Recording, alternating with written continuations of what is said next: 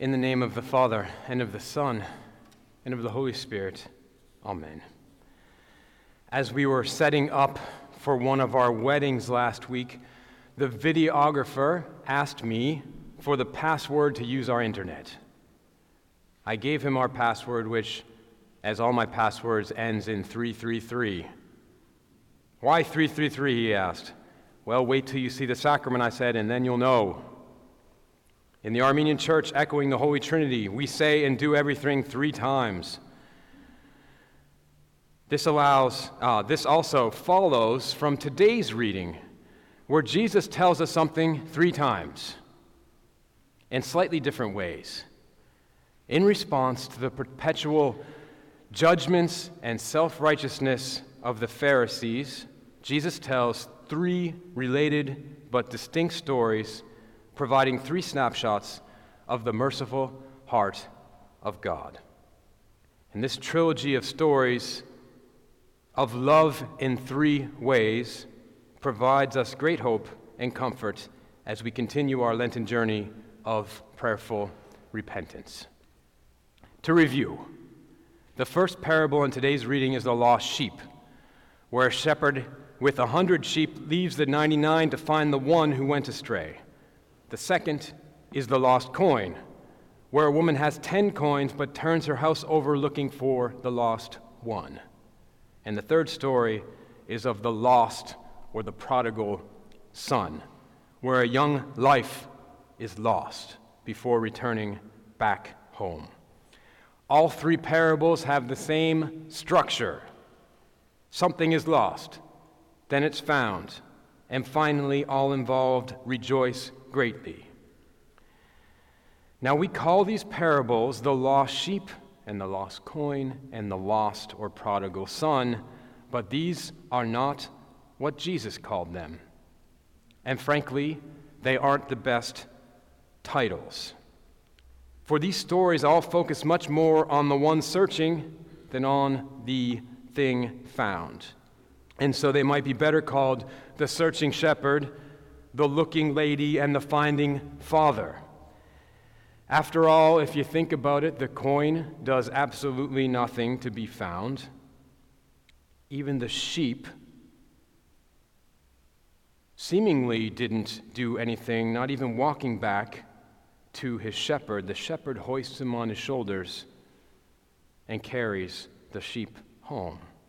Now, the prodigal son admittedly does take some initiative, admitting he's lost and turning back home to his father. But even then, as you might know, and if you read the parable again, you'll see that before the son even comes close to home, the father has come out to greet him, to a lavish reception. And even later in the story, to affirm that point, the father also goes after the elder son, who is deeply offended of the lavish reception his prodigal brother received.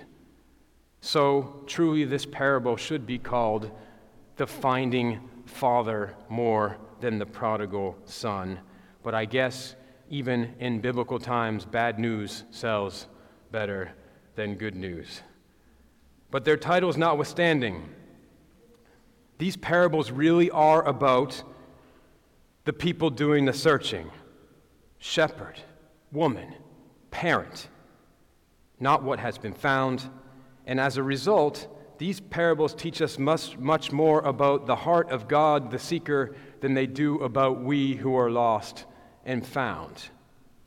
And in relaying these parables, Jesus is revealing the heart of God, snapshots of his awesome character and how he relates to his creation. So let's look at that in a little detail. What are the characteristics in these snapshots of God? Well, the first characteristic of the seekers in these parables, and by extension God, is that they even notice that something is missing at all. This is most noticeable in the parable of the searching shepherd. He has 100 sheep to look after.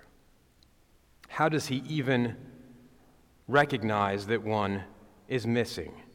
What kind of shepherd is this who was so careful and attentive to notice the loss of one out of the 99? The woman who loses the coin is very attentive. She burns her lamp in the middle of the night, turning over her entire house to find her lost coin. Who goes to such lengths to find lost things? Well, God, our Father, does. And however small and unimportant we might feel in our struggles, God is attentive, and He'll come to our aid. We're among billions of God's children, yet God is careful, loving, and attentive to each one of us as if we were the only of His beloved.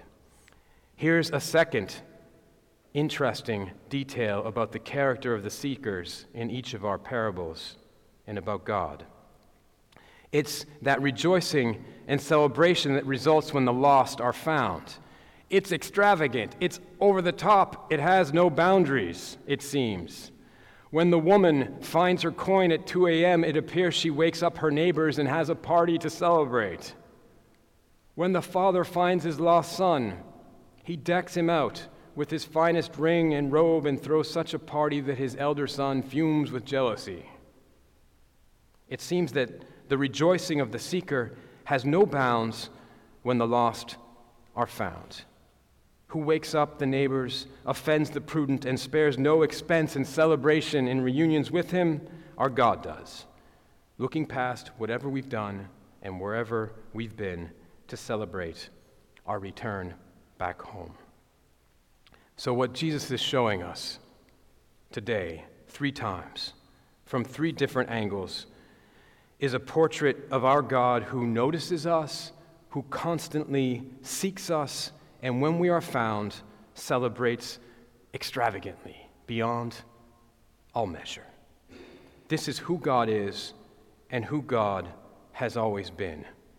This is the God of the Scriptures through and through, who never gives up on His chosen people despite their constant tendency to go astray.